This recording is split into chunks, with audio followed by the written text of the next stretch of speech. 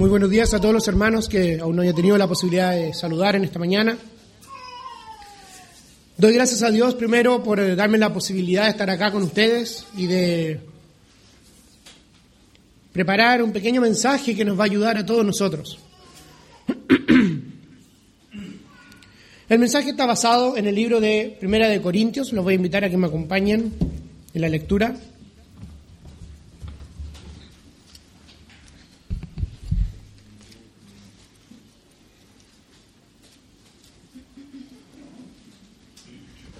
La primera epístola que el apóstol Pablo envía a los Corintios, en el capítulo 5, habla sobre un caso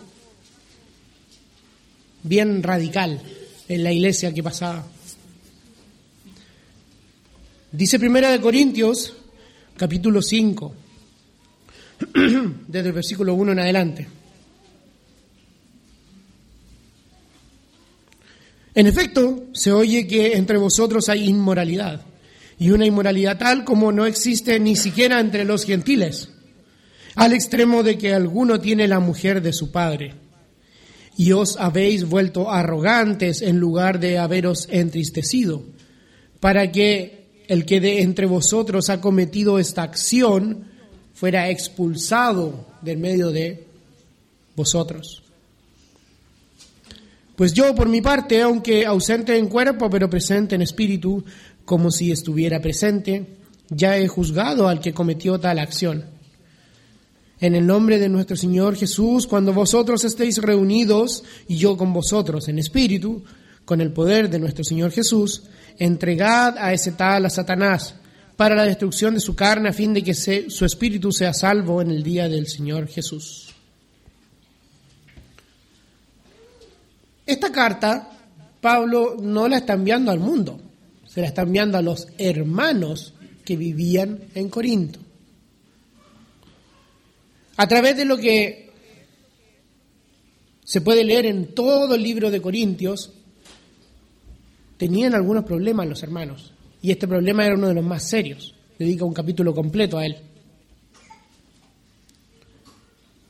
Pablo entonces se pregunta: hay un caso tan terrible entre vosotros que aún y entre los gentiles se nombra.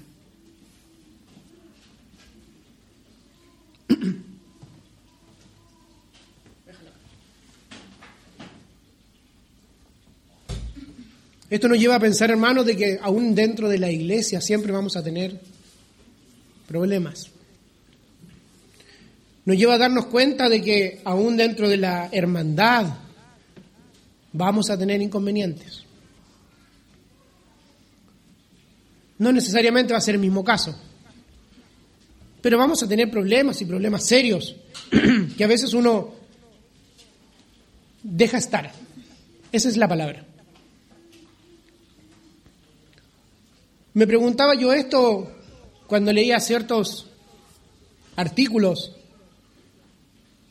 A veces me pongo a leer estos preguntas y respuestas que le hacen a los hermanos, a Bill Reeves, a Wayne Partain, que le hacían, me acuerdo. Y había uno que decía: ¿acaso el cristiano podía perder la salvación? O en algún momento el cristiano dejaba de ser cristiano, digamos, y se iba al mundo. ¿Qué pasaba? Y eso me llevó a estudiar un poco acerca de Primera de Corintios, capítulo 5, lo que leímos recién. Hay personas que creen que una vez que el cristiano se bautiza para el perdón de sus pecados, ya tiene la salvación asegurada. Y que no importa lo que haga, nunca se pierde. Hay otros que dicen que una vez bautizados, no importa que nos vamos, mientras que vivamos de una forma, entre comillas, buena, pero alejados de la iglesia. Y aún mantener esta salvación, ser salvos al fin del día, digamos. El mensaje a los corintios, aparece en el capítulo de Hechos, en el capítulo 18, para que nos pongamos un poco en contexto.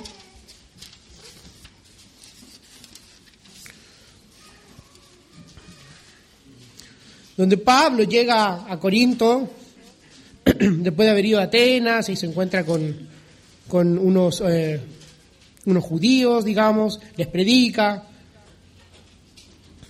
Y en el verso 8, donde habla acerca de Crispo, dice: el oficial de la sinagoga creyó en el Señor con toda su casa, y muchos de los corintios al oír creían y eran bautizados. Aquí es donde se menciona parte de los convertidos en Corintio. Entonces estos hermanos ya habían sido bautizados, eran salvos. Sin embargo, en 1 Corintios dice: se oye entre vosotros que hay una inmoralidad tal, hay un pecado, hermanos, que estaba arraigado en la iglesia. Y Pablo cumple su labor al indicarles: oye, está pasando esto, hay que solucionarlo. Esto no es normal. A veces entre las iglesias, hermanos, uno se, entre comillas, acostumbra a los pecados. ¿Y a qué me refiero con esto? Primero tenemos que saber qué es lo que es un pecado. Un pecado es una transgresión, ¿cierto? Un pecado no hacer lo que a Dios le agrada, no cumplir con los mandamientos que nos ha dado Dios. Si usted no cumple con los mandamientos que Dios le ha dado, primero para arrepentirse y para poder ser de su cuerpo, está en pecado. Si usted ya es un hermano y se bautizó y pertenece a la iglesia, pero se aleja y no cumple los mandamientos que Dios dejó para los hermanos, está en pecado.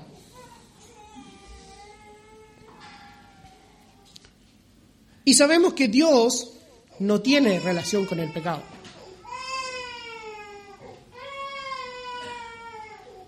Dios es un Dios justo y recto y nos da tiempo para arrepentirnos en cualquier situación en la que estemos. Vamos a Apocalipsis capítulo 2 y verso 21.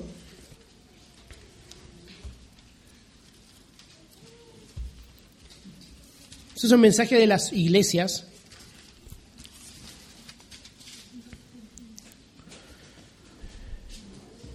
Voy a leer desde el 19, perdón.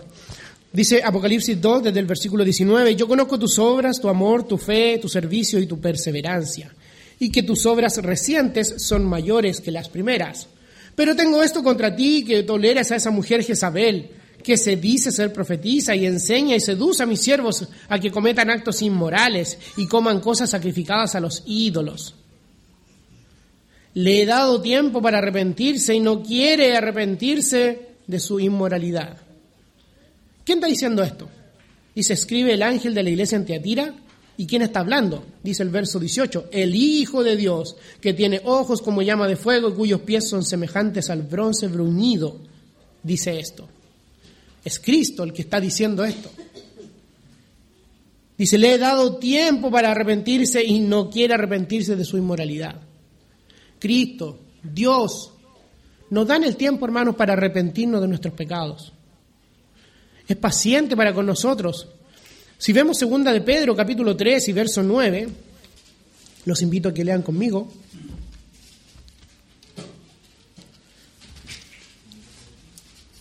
Segunda de Pedro, capítulo 3 y verso 9.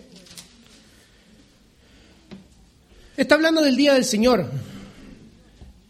Sin embargo, indica: el Señor no se tarda en cumplir su promesa, según algunos entienden como tardanza o la tardanza, sino que es paciente para con vosotros, no queriendo que nadie perezca, sino que todos vengan al arrepentimiento.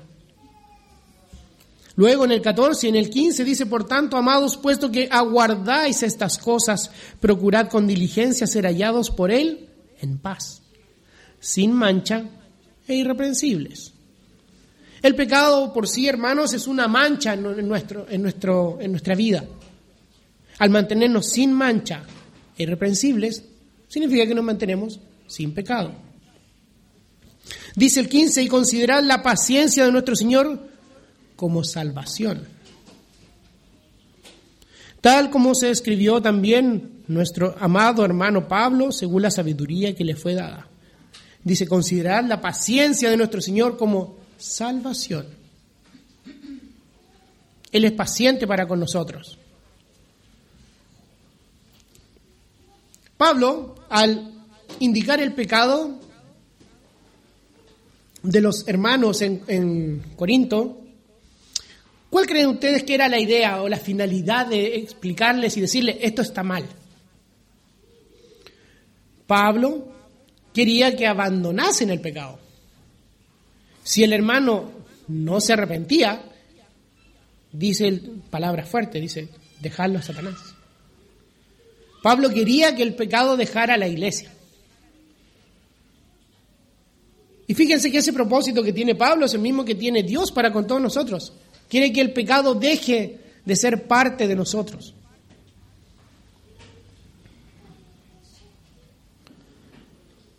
De acuerdo a la segunda carta de Corintios, capítulo 2, a partir del verso 5,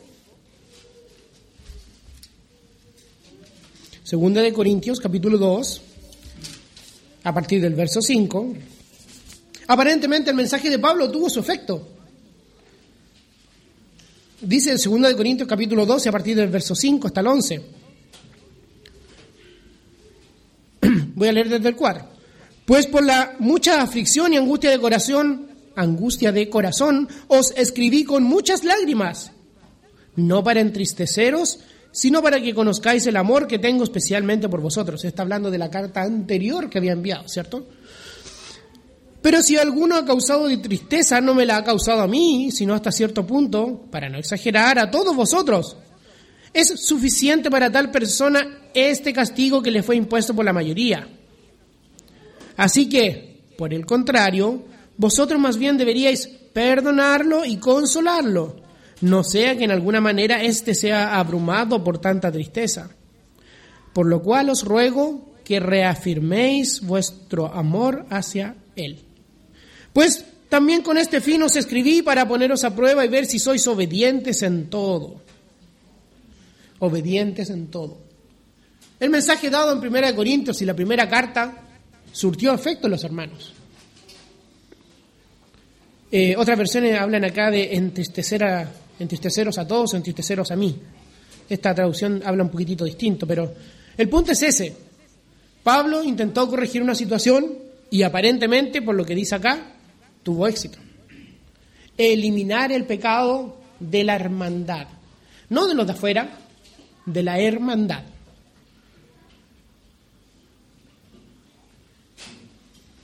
Si vamos a 1 Corintios, capítulo 6 y verso 9,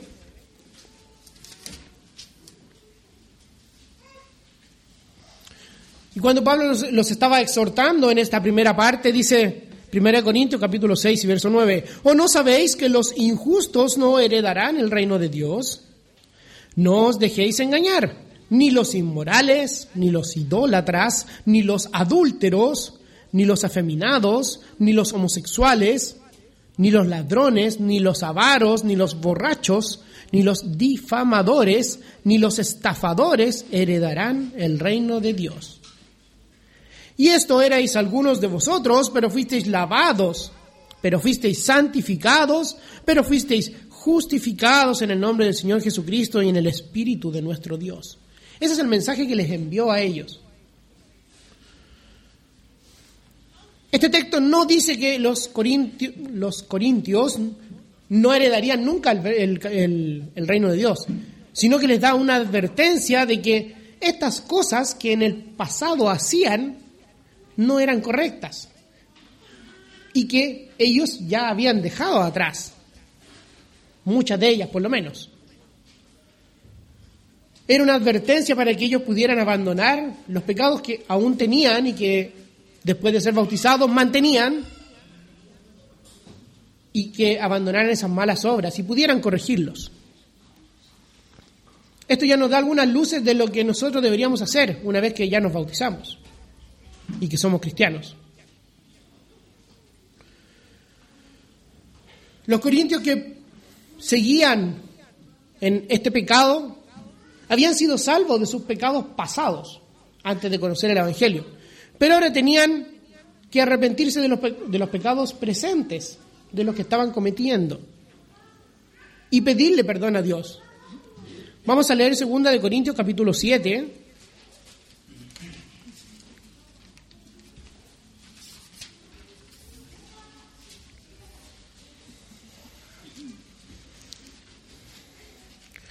Versos del 8 al 10, segunda de Corintios, capítulo 7, versos del 8 al 10.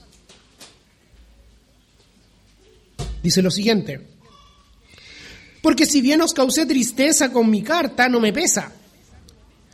Aún cuando me pesó, pues veo que esa carta os causó tristezas, aunque solo por un poco tiempo.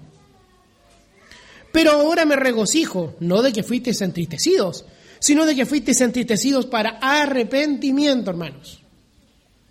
Porque fuisteis entristecidos conforme a la voluntad de Dios, para que no sufrierais pérdida alguna de parte nuestra. Si fuisteis entristecidos para arrepentimiento.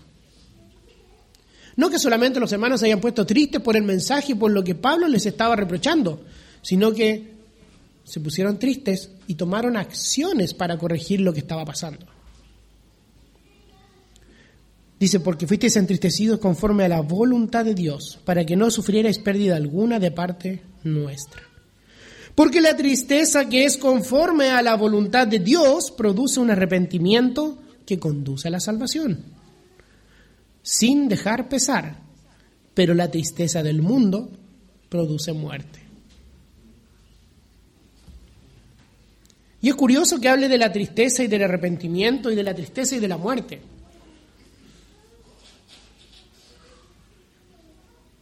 Cada vez que leo este texto yo me acuerdo del caso de Judas, cuyo remordimiento y tristeza produjo muerte. En cambio, esta tristeza y este arrepentimiento, hermanos,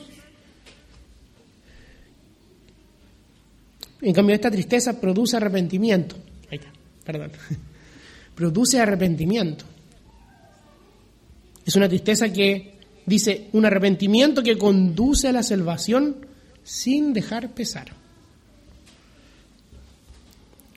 Un cristiano no practica habitualmente y voluntariamente el pecado en todo lo que hace. Permanecemos en Cristo. Me gustaría que leyéramos primera de Juan, capítulo 3 y verso 6.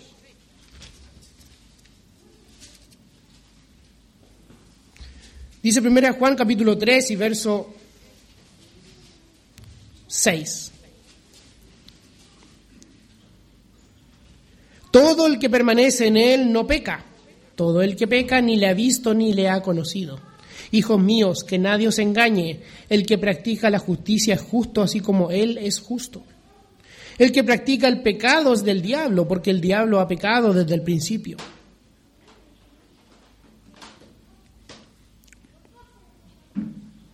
Me perdí. Porque el diablo ha pecado desde el principio. El Hijo de Dios se manifestó con este propósito, para destruir las obras del diablo. Ninguno que es nacido de Dios, dice, practica el pecado, porque la simiente de Dios permanece en él y no puede pecar porque es nacido de Dios. Entonces, nosotros habitualmente no practicamos el pecado, no deberíamos practicarlo. Sin embargo, ya sea por acción o por omisión, pecamos y cometemos pecados. A veces uno no se da cuenta, puede ser una mala actitud, puede ser una mala palabra, puede ser evitando hablarle a otro de este evangelio porque no se dio cuenta o porque no vio la oportunidad o le dio vergüenza aprovecharla. Pero primera de Juan, también en el capítulo 2, en el verso del 1 al 6, nos dice qué pasa en este caso. Dice primera de Juan, capítulo 2, a partir del verso 1. Hijitos míos, os escribo estas cosas para que no pequéis. Y si alguno peca, dice, abogado tenemos para con el Padre, a Jesucristo el justo. A Jesucristo el justo. ¿Se recuerdan que en un principio hablamos un poco del pecado, que era transgresión y que Dios no tenía relación con el pecado? Si nos recordamos, antes de que conociéramos la doctrina, ¿cómo fuimos justificados del pecado? ¿Quién nos justificó? Cristo. Somos salvos por medio de Cristo. Somos justificados por medio de Cristo. Cristo es nuestro mediador es nuestro puente, por así decirlo, hacia Dios. Mientras continuemos en este camino siguiendo a Cristo, seguimos teniendo la comunión con Dios. Si por el contrario cometemos pecado, ya no estamos siguiendo completamente este puente, este mediador, que es Cristo, quien nos justificó de los pecados. Nos estamos alejando del camino. Hay muchos textos que hablan de alejarse del camino, o el que deja el camino. Cristo dice, yo soy el camino, la verdad y la vida. Él es el camino. Si nos alejamos de Cristo por nuestros pecados, nos alejamos del camino. Y si nos alejamos del camino, nos alejamos de Dios.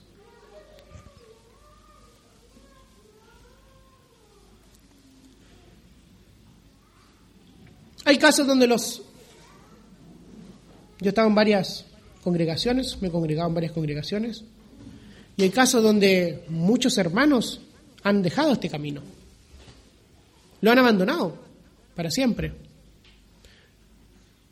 Hay hermanos, yo me recuerdo cuando yo era pequeño, me reunía el 10 de julio, pre-Madrid, por así decirlo. Me acuerdo que la iglesia estaba llena. Habían muchos hermanos muchos que no veo, que abandonaron este camino.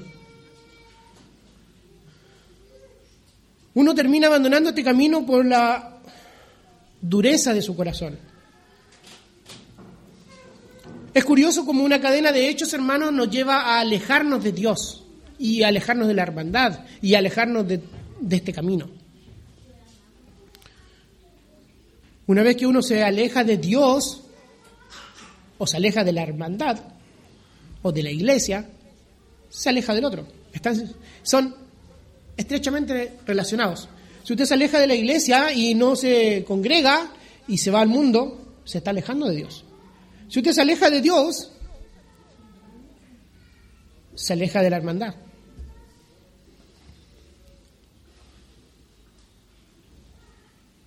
Alejarse de este camino o alejarse de los mandamientos de Dios o del ejemplo de Cristo nos lleva a la muerte. Tomando muerte como separación. Nos separamos. Si nos separamos de Dios porque elegimos un camino distinto que no es el camino Cristo, nos alejamos de Dios. Hay unos que vuelven porque se arrepienten, confiesan a Dios sus pecados, vuelven, pero hay unos que no se arrepienten, no vuelven.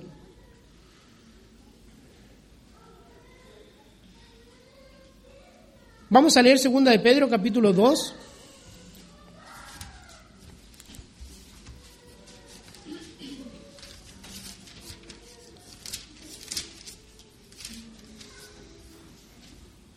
Del verso 20 al 22.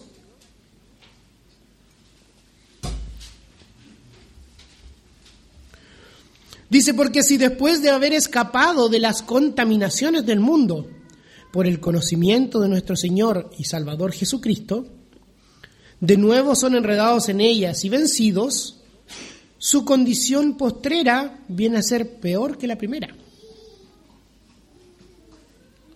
Pues hubiera sido mejor para ellos no haber conocido el camino de la justicia, que habiéndolo conocido, apartarse del santo mandamiento que les fue dado. Les ha sucedido a ellos según el proverbio verdadero. El perro vuelve a su propio vómito y la puerca lavada vuelve a revolcarse en el cieno.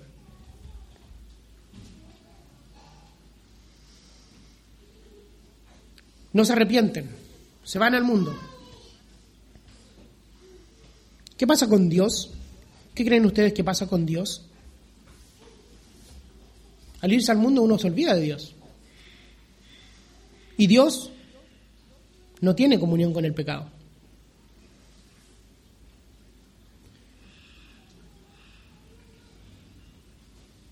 Uno de los versos que me marcaron desde la primera vez que lo entendí, no que lo leí porque lo leí varias veces, pero de que lo entendí, es el de 1 de Corintios, capítulo 10 y verso 12.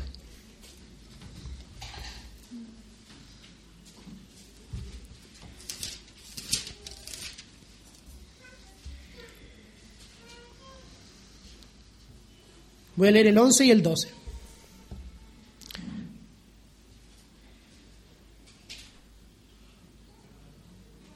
Dice, estas cosas les sucedieron como ejemplo y fueron escritas como enseñanza para nosotros, para quienes ha llegado el fin de los siglos.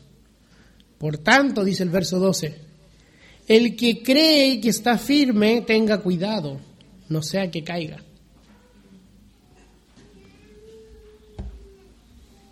Hay varias cosas en este versículo que son importantes. Dice, el que cree que está firme. Esto tiene que ver con nuestra envanecencia, hermanos. Si nosotros pensamos que somos lo máximo, que no nos equivocamos y que todo lo que decimos básicamente está correcto porque lo tomamos de la Biblia, estamos mal. Y esto nos da una alerta, una señal que no debemos envanecernos. Dice, el que cree que está firme, tenga cuidado, no sea que caiga. Durante mi vida, hermanos, he conocido muchos varones que predicaban. Muchos varones que en su tiempo yo pensaba que estaban firmes. No, pero el hermano es un ejemplo. Visita a los hermanos, tiene una familia bien establecida, digamos, gobierna su familia, predica el mensaje tal como aparece en las enseñanzas, en la Biblia, las enseñanzas como aparecen en la Biblia, y no están acá. Incluso Pablo mismo estaba atento a no caer en este tipo de falsa fortaleza, falsa firmeza. Primera de Corintios, capítulo 9, un poquito más adelante, versos desde el 25 al 27, dice, del 24 voy a leer. Está hablando de Pablo mismo. Dice, ¿no sabéis que los que corren en el estadio todos en verdad corren, pero solo uno obtiene el premio? Corred de tal manera que ganéis. Y todo el que compite en los juegos se abstiene de todo. Ellos lo hacen para recibir una corona corruptible, pero nosotros una incorruptible. Incorruptible, entre paréntesis, que no perece, que no se degrada con el tiempo, es para siempre. Por tanto, dice, yo de esta manera corro, no como sin tener meta, de esta manera peleo, no como dando golpes al aire, sino que golpeo mi cuerpo y lo hago mi esclavo, no sea que, habiendo predicado a otros, yo mismo sea descalificado. Pablo tenía perfectamente claro que él no podía decir, yo soy el más firme, yo puedo darles todo mi conocimiento a ustedes y nunca voy a caer. No, esa no era la actitud de Pablo. Dice que él se ponía a prueba, golpeaba su cuerpo, dice, no sea que habiendo predicado a otros, yo mismo sea descalificado.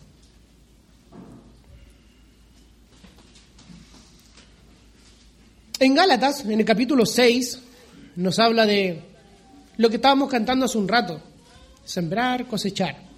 Vamos a leer Gálatas, capítulo 6.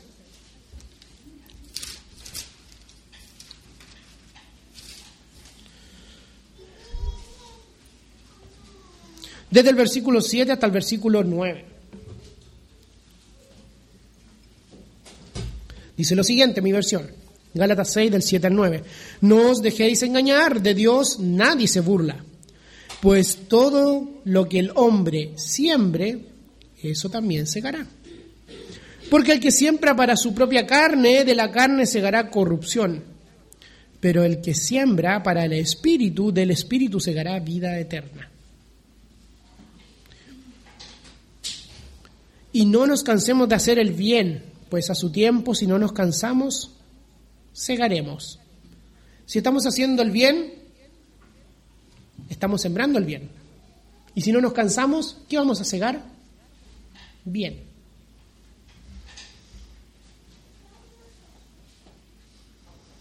Todo concuerda. En ninguna parte se nos dice que si sembramos algo malo vamos a obtener algo bueno. O si hacemos algo bueno, se nos va a retribuir de una mala forma en el futuro. Dice que todo lo que sembraremos, eso segaremos.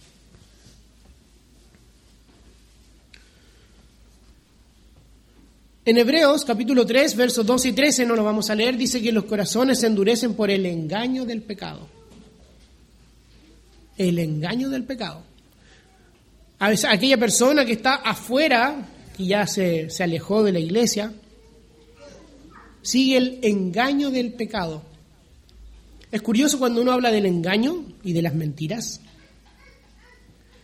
que para el pecado es como recursivo. ¿A qué me refiero? Cuando uno miente, la mentira es recursiva. Cuando uno miente, tiene que seguir mintiendo para mantener esa falsa verdad. El engaño del pecado. En el fondo nos engaña a creer que esto va a ser bien en el final, pero no es así. En Hebreos capítulo 6, versos 9 y 11, vamos a leer ese, nos habla de estar persuadidos de cosas mejores. Dice Hebreos 6, 9.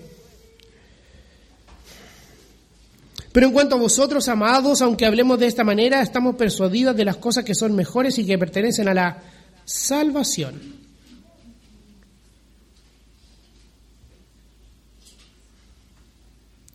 Y el 11 dice, pero deseamos que cada uno de vosotros muestre la misma solicitud hasta el fin, para alcanzar la plena seguridad de la esperanza, a fin de que no seáis perezosos, sino imitadores de los que mediante la fe y la paciencia heredan las promesas. Heredan las promesas. En Hebreos también, en el capítulo 10, a partir del verso 18,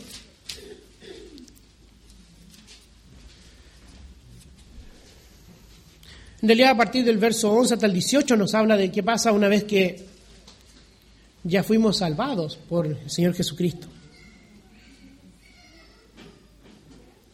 Y el verso 18 específicamente dice, ahora bien, donde hay perdón de estas cosas, ya no hay ofrenda por el pecado.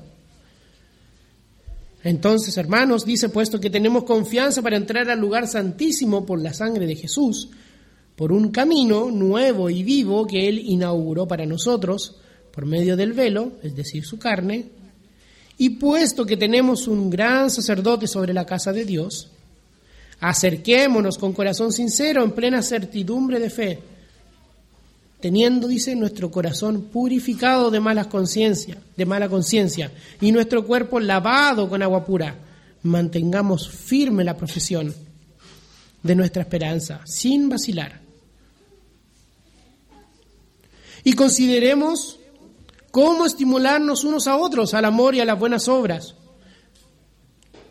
no dejando de congregarnos, dice, como algunos tienen por costumbre, sino exhortándonos unos a otros, y mucho más al ver que aquel día se acerca. Exhortándonos, persuadiéndonos, animándonos. En varios de los versículos que he mencionado se habla de perseverar hasta el fin. Hasta el fin, hermanos.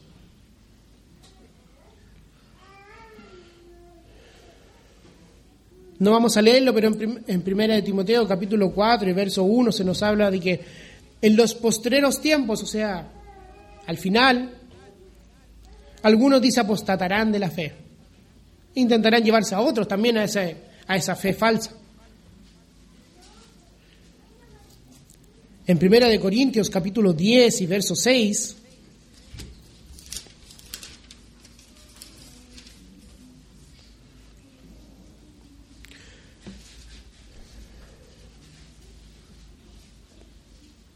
remata, digamos, lo que estaba hablando en los versículos anteriores sobre el pueblo de Israel que quedaron, dice, tendidos en el desierto. Dice, estas cosas sucedieron como ejemplo para nosotros, a fin de que no codiciemos lo malo como ellos lo codiciaron. Sigue diciendo después, no seáis pues idólatras, como fueron algunos de ellos. Según está escrito, el pueblo se sentó a comer y a beber y se levantó a jugar. Ni forniquemos como algunos de ellos fornicaron y en un día cayeron 23,000. Ni provoquemos al Señor como algunos de ellos le provocaron y fueron destruidos por las serpientes. Ni murmuréis como algunos de ellos murmuraron y fueron destruidos por el destructor. Estas cosas, dice, les sucedieron como ejemplo y fueron escritas como enseñanza para nosotros, para quienes ha llegado el fin de los siglos. Y termina con el versículo que ya había leído. Por tanto, el que cree que está firme, tenga cuidado, no sea el que caiga. La finalidad de que se escriban estas cosas, entonces, es que no caigamos. Es que no nos creamos estar completamente firmes y que sigamos perseverando en esta doctrina. Esto no quiere decir que vamos a venir acá y ser como dicen por ahí, un cristiano de domingo. Que solamente el domingo me porto bien y todos los otros días tengo chip libre. Dice Mateo 7, del 21 al 23, no todo el que me dice Señor, Señor entrará en el reino de los cielos. Se refiere a que debemos obedecer la voluntad de Dios siempre.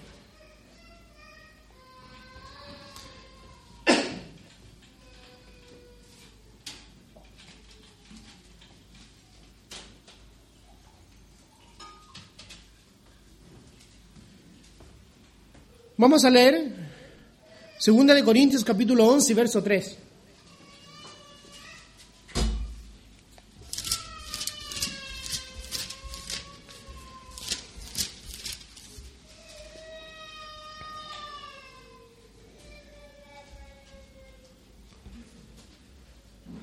Dice, pero temo que, así como la serpiente con su astucia engañó a Eva, vuestras mentes sean desviadas de la sencillez y pureza de la devoción a Cristo.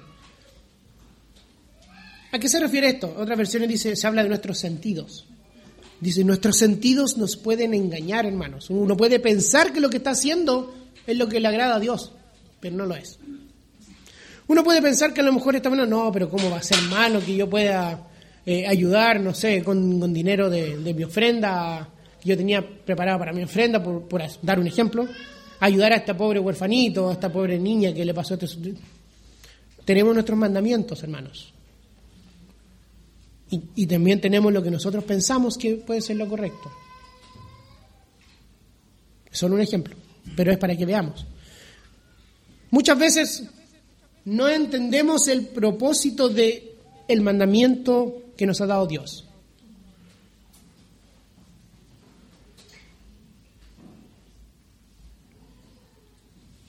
A veces pensamos, pucha, que Dios nos dio esta misión tan difícil, ¿cómo vamos a ir por todo el mundo hablando de todo este evangelio?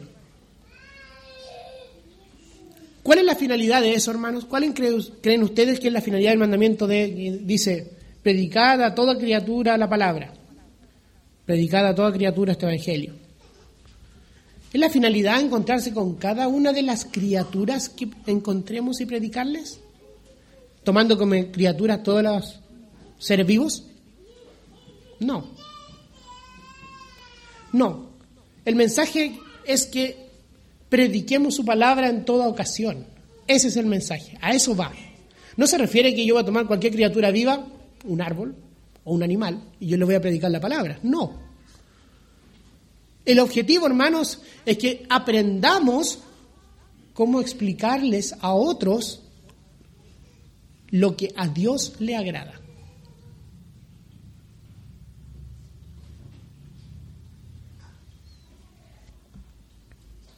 El objetivo, hermanos, es que podamos tener la certeza, tal como cuando nos bautizamos, de que Jesucristo es el Hijo de Dios.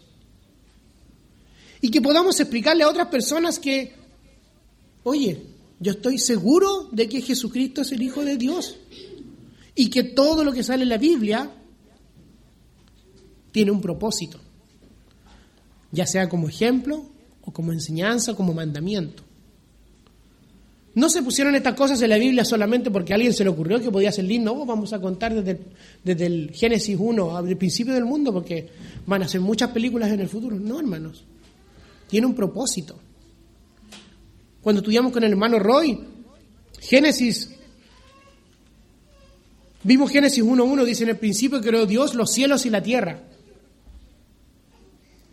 En el principio creó Dios los cielos y la tierra. Hermano Roy dijo, y me causa mucha lógica, si no creemos en eso, entonces el resto de la Biblia da lo mismo. Si no creemos que Dios es el creador, da lo mismo. Si no creemos que Dios, nuestro Señor Jesucristo y el Espíritu Santo estuvieron en la creación del mundo, ¿qué hacemos acá? Si no creemos que Cristo es nuestro mediador, como lo dije, y es el único puente entre Dios y nosotros, como dice 1 Timoteo capítulo 2 y verso 5, y no sabemos explicarle eso a otras personas, entonces deberíamos preocuparnos. Deberíamos entristecernos. Pero entristecernos para arrepentirnos de por qué no estamos estudiando. No entristecernos y alejarnos. Si no estamos usando este puente, ya no estamos ocupando este mediador entre nosotros y Dios, y estamos alejados, deberíamos entristecernos. 1 Pedro capítulo 2 y verso 21, ya para ir finalizando un poco, dice lo siguiente: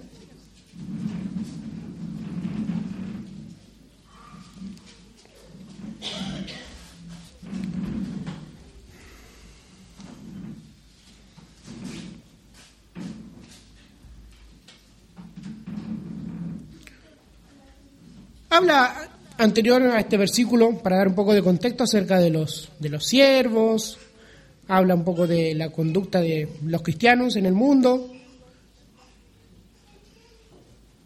Dice el verso 20, pues ¿qué mérito hay si cuando pecáis y sois tratados con severidad, lo soportáis con paciencia? Pero si cuando hacéis lo bueno, sufrís por ello y lo soportáis con paciencia, esto haya gracia en Dios. Porque para este propósito habéis sido llamados, pues también Cristo sufrió por vosotros, dejándoos ejemplo para que sigáis sus pisadas. Cristo es el que nos dio el ejemplo. Nos dio el ejemplo de sufrimiento, nos dio el ejemplo de poder hacer lo correcto ante Dios, agradar a Dios con lo que hacemos. Dice el 22, el cual no cometió pecado ni engaño alguno se halló en su boca, hablando de Cristo. A quien cuando le ultrajaban no respondía ultrajando.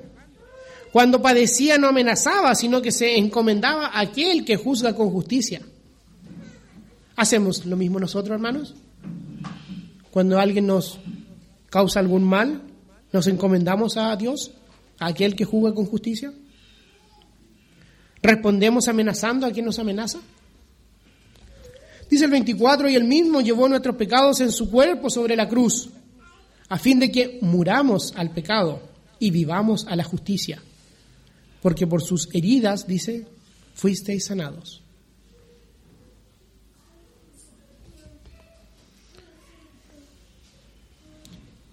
¿Para qué estamos siguiendo este camino? ¿Por qué estamos con Cristo? Porque partimos en este camino abandonando el pecado. Seguimos a Cristo porque queremos ser como Cristo. A través de su ejemplo, agradar a Dios. A través de nuestro ejemplo, agradar a Dios. A través de nuestras acciones, seguir disfrutando de esta relación que tenemos con Dios. Y a través de este ejemplo también hablar con la gente que está constantemente con nosotros diciéndonos barbaridades a veces. Tener esta confianza, hermanos, de conocer el Evangelio y explicarle a otras personas que están en lo incorrecto. Muchos han llegado de repente y me han dicho, hoy es que siento como que le falta algo a mi vida. Y cuando uno conversa con ellos se dan cuenta que no tienen acciones que no agradan a Dios. Ese algo que les falta. Ese algo que les falta, hermanos, es estar en esta estrecha comunicación con Dios. No seamos esclavos del pecado. Romanos 6:16 dice que mientras practicamos el pecado, somos esclavos de él.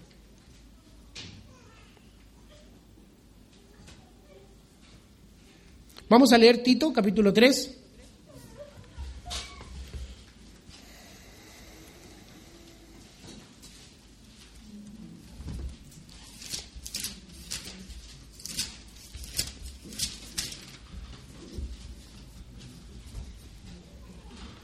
donde habla de nuestro Señor Jesucristo. Dice, Tito capítulo 3, del verso 4 al 11, dice, pero cuando se manifestó la bondad de Dios nuestro Salvador y su amor hacia la humanidad, Él nos salvó, no por obra de justicia que nosotros hubiéramos hecho, sino conforme a su misericordia, por medio del lavamiento de la regeneración y la renovación por el Espíritu Santo, que Él derramó sobre nosotros abundantemente por medio de Jesucristo, nuestro Salvador, para que justificados por su gracia fuésemos hechos herederos según la esperanza de vida.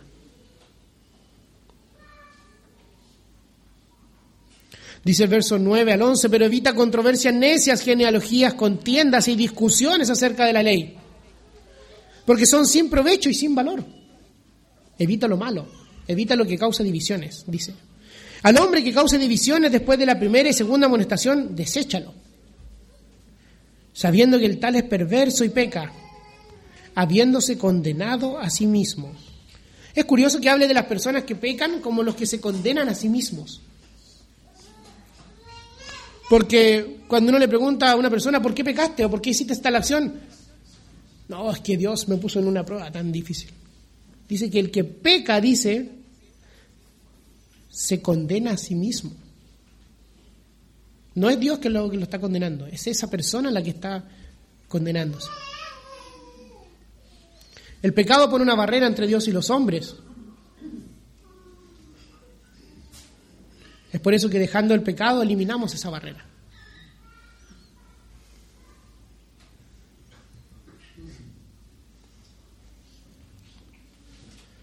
Me gustaría que termináramos leyendo en el libro de Romanos, capítulo 14, del verso 10 al 12.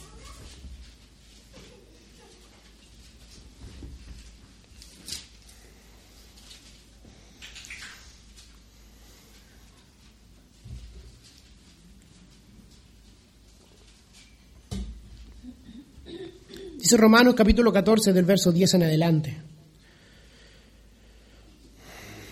Pero tú, ¿por qué juzgas a tu hermano? O también tú, ¿por qué menosprecias a tu hermano?